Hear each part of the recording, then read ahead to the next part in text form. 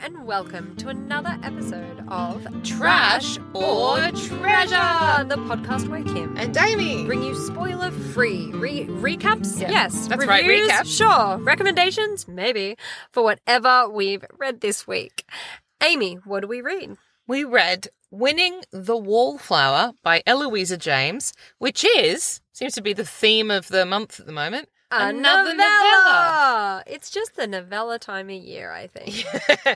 If you, like us, are very busy right now, sometimes you need a novella in your life. It's true, but that having been said, I actually just have gotten to a novella binge because I am busy, but I'm also reading a lot of full-length books at the same time. And just, like, putting the novellas in little bits where I'm like, I could go a novella. Yeah. Like, so I feel like... They're a nice little, like, excursion. Yeah, so I would say they're not a last resort. I'm not there because I don't have time to read anything else. I'm actually really enjoying, like, the little foray into bite-sized. Awesome. version. So on that note, are you going to tell us what this story I is would about? love And to. then we'll find out whether you enjoyed this Novella. Oh, my gosh. Winning the Wallflower. It's set in Regency, England. Yay, thanks, Amy. And I just want to add, though, that this one it is like a growth on the armpit of another series by Eloisa James. The fairy tale series, Yes. the ones that were like Cinderella and the Princess and the Pea. So its main character is Lucy Towerton. and her main feature is she is unusually tall. But don't let that fool you, dear listener, because she's still very curvaceous. She hasn't become like a string beanpole creature. But even though she is a curvaceous Amazon of a woman, she has like a huge complex about how tall she is. She talks about it a lot. Like, you're not going to forget it. She has a nickname based on the fact that her surname is Towerton. Of course she does, because she's tall and Tower was cursed in her name by Eloisa James. Oh. Let's not pretend that was an accident of fate. It was written by a writer who made a call. Anyway, sorry. My spoiler-free recaps, I feel like sometimes are delivered with too much tone. So They need to be more neutral. Okay, Lucy is the daughter of an earl. No, you're not in charge. Well, then do it better. Hurry up. I'm trying. Less tone. God. How come you can take them off me, but I can't take them off you? No, because I'm just more strong-willed. Biding your time like a novel that should have been a novella. Stretching it out. Take that back. I am not a novel that should be a novella. Very, very tall. So, but I am very tall, that's Miss true. Towerton. If only my surname was I'm Towerton. linking it back. All right, so Lucy Towerton is very tall. Yes. And is, at this point, at the opening of the book, is engaged to Lord Cyrus, something that starts with R. I want to say like Rothwell or something... Rottenberg. But he's Mr. He's very much He is a mister, yes. And he is a mister because his mother, who was the daughter of a duke, fell in love with the family solicitor and ran off and married him against everyone's suggestions and wishes. Huge scandal. And they lived literally happily ever after. And his dad isn't just a solicitor. He is like a famous London solicitor He's like who a does criminal QC. law. He's like, he's written about in the newspapers all the time. He is very, very famous. I'm just going to call him Cyrus because I do not remember what his surname is. Cyrus just wants to regain his position in society. So he doesn't want it for himself. He wants it for his sisters to be able to make a good marriage, and he wants it for his mum because he doesn't like that she doesn't get to like associate with her family. So he wants to reestablish, and that's all that matters to him. And he has like a bit of a plan going because he's very plan orientated. That's kind of his version of being tall. But his surname isn't Mr. Cyrus Plannington. And so he went to Eton and learned how to make massive amounts of money on the exchange. So he did that, and that was all part of his plan. And now he's up to like 0.4 or 0.5 on his plan, which involves marrying a title. She's Lucy's not Miss, dad, she's Lady. Yeah, Lucy's dad is an earl, so she is of the earls obviously he had like a bit of a checklist in terms of who was most likely to accept his suit, who was, of the people most likely to accept his suit, who had the highest rank, of the people with the highest rank prepared to accept his suit, who was like the least abominable that he could propose to. Mm-hmm. Lucy was the winner. Tall. He is taller than Lucy. That's important. Almost the most important thing in the first 3 chapters. So she is engaged to him. But, twist, before the book opens, she has been left a sizable fortune by her maternal grandfather or something like that, who didn't particularly like her father, and as a result didn't leave the money anywhere he could kind of get to it or something like that. Anyway, or an aunt, maybe a great aunt. It's usually an eccentric great aunt. Yeah, it might be that. Is the person who leaves them with riches. And I think it was explained as like something, she was just unmarried and she was like, Lucy, it'll help Lucy get married. So she dies, leaves all the money to Lucy. Whose family doesn't have a lot of money. No, so as a result, she no longer has to settle for a mere mister. She could now set her sights higher, and her mother, who is very snobbish and, completely keeping up with the Joneses, blah, blah, blah, wants her to now set her sights on, like, a duke or someone like that. Yep. And the duke particularly that she wants her to marry is Cyrus's cousin. Rupert, who inherited the title and stuff and is very... No, that's not Lucy's. That's the one who's going to marry Olivia, her friend. No, sorry, that's Rupert. But whoever the duke is, the Duke of Pole is who it is. That's right. Basically, at the ball, Lucy decides she's going to go and seduce Cyrus, get herself compromised publicly so that her mother can't separate them. And, like, she doesn't love him or anything, but she has a huge crush on him. And he's kind of really cold and ignores her, but she's like, maybe he likes me deep down. Maybe he's just reserved. But she's like, either way, I'm not going to be able to marry someone who is that attractive and taller than me. If you look around who's in London, there's no one better. I'm going to marry this guy. So she goes to try and compromise herself, but in the kind of doing of that, realizes that the way he's treated her in their engagement, they've been engaged for weeks, the way he's treated her is really trash. So she actually does break up with him. And it's kind of then a not coming of age, but like blossoming as a person for her. And he realizes, actually, she was great and I should have stuck around. So then it's kind of about him re-wooing her. Yes, he has to win her. He has to win. She's a bit of a wallflower because of her towering. Yes, because people can't possibly stand how tall she is. Freakishly tall for a woman. That gets brought up a lot. Freakishly tall for a woman. The end. Amy. What did you think? And I'm very curious to know of winning the Wallflower. So I'm going to give my thoughts, and they're not going to be in any form of the same level of tone. Your thoughts have already been expressed in. I don't know. I think you're kind of toning right now. Thanks very much. Toning your tone. I didn't mind it. I didn't think it was like glowing recommendation. I don't think either of the characters, like Lucy and Cyrus, aren't the most interesting people I've ever spent even a novella with. Nah. And her sort of motivations at the beginning, I didn't really like either of them too much at the beginning. Yeah. Because their motivations felt incredibly contrived.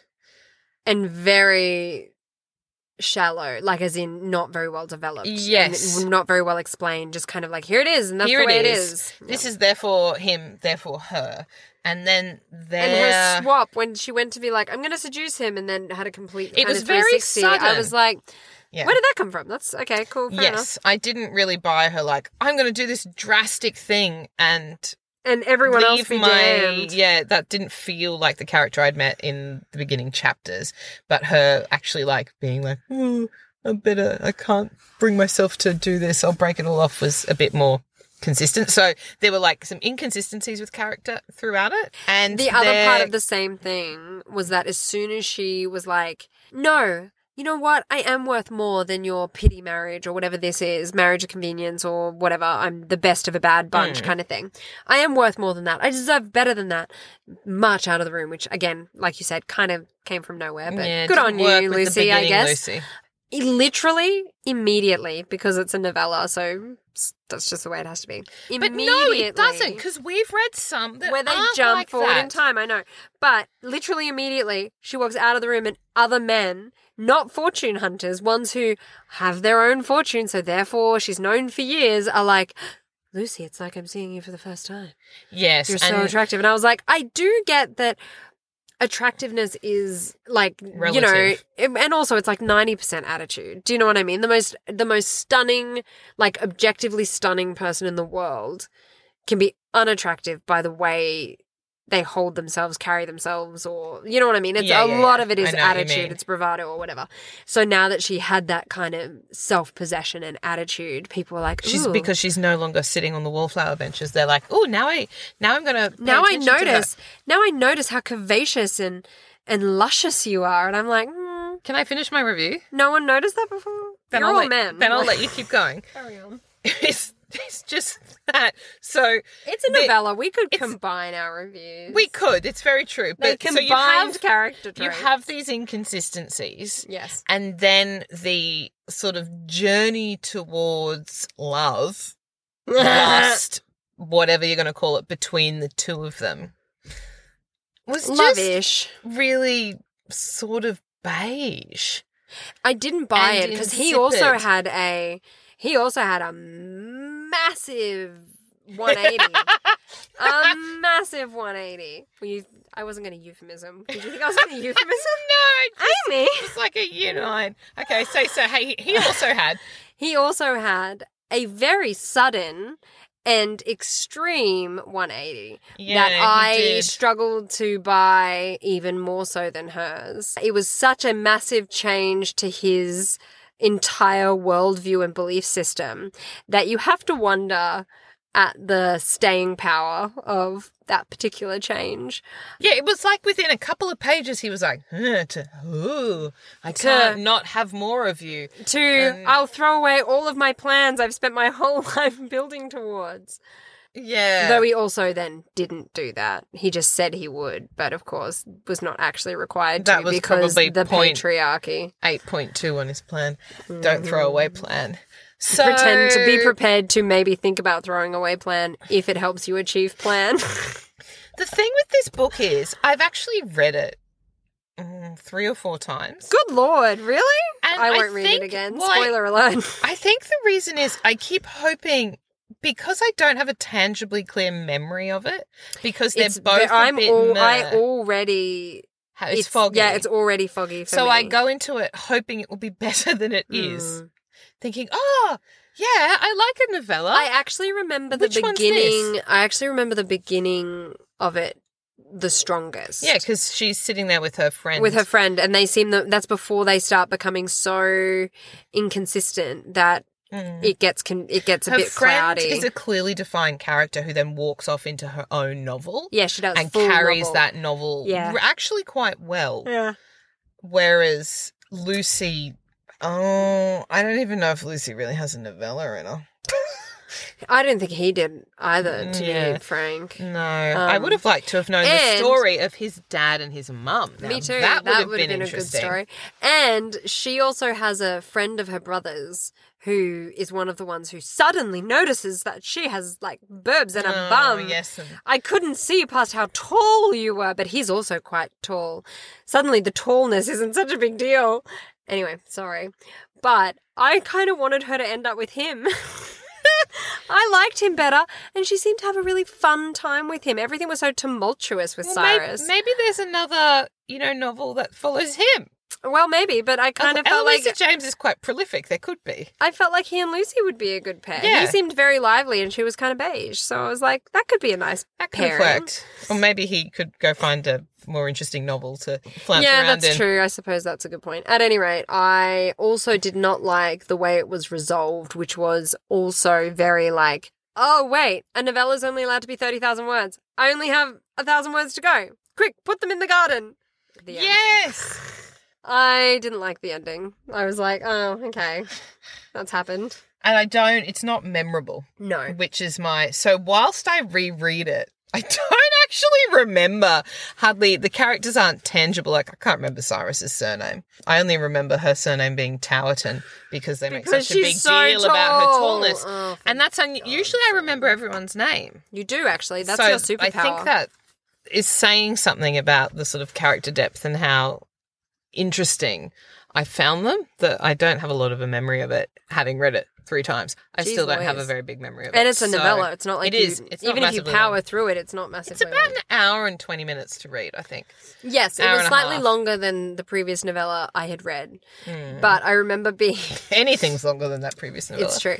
But I remember I was reading this on the e-reader and I think they were like in the garden. And I was like, surely this is just about done. Like, we're done. It's done. We have nothing else to say. Like, it's over. I'm so sick of the two of you. And I looked down at the thing and it said like 2 hours to go.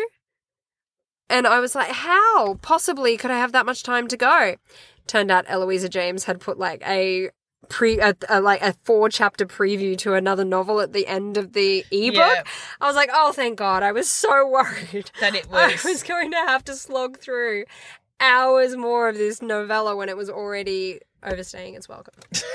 So overstaying your welcome in a novella, that's pretty bad. That's a no recommend from Kimberly, and it's not really a recommend from me. This is definitely in the trash category. It's trash. Yeah. Even though Amy continues to reread it. I know, because I'm like, that's a trick as a writer. Like, that's a suggestion to authors. And if you can make it beige enough, Amy will just keep rereading it. She doesn't remember. The first chapter is good. First chapter's pretty good. Yeah, I would agree with that. So I'm like, oh yeah, la la la, and then it's only, an hour after that. So that's right. Going. And so you're like, oh, I'll finish it. I'm like, here now. Oh, it's this one. Okay, well, I better finish it. And then I'll remember not to read it again. And then I just get stuck in this vicious cycle of rereading this novel. Vicious cycle. Okay, so please, like we've said for previous episodes about novellas, can you recommend us some more novellas for us to read? Yes, please, so that Amy doesn't continue to reread Winning the Wallflower. She didn't enjoy.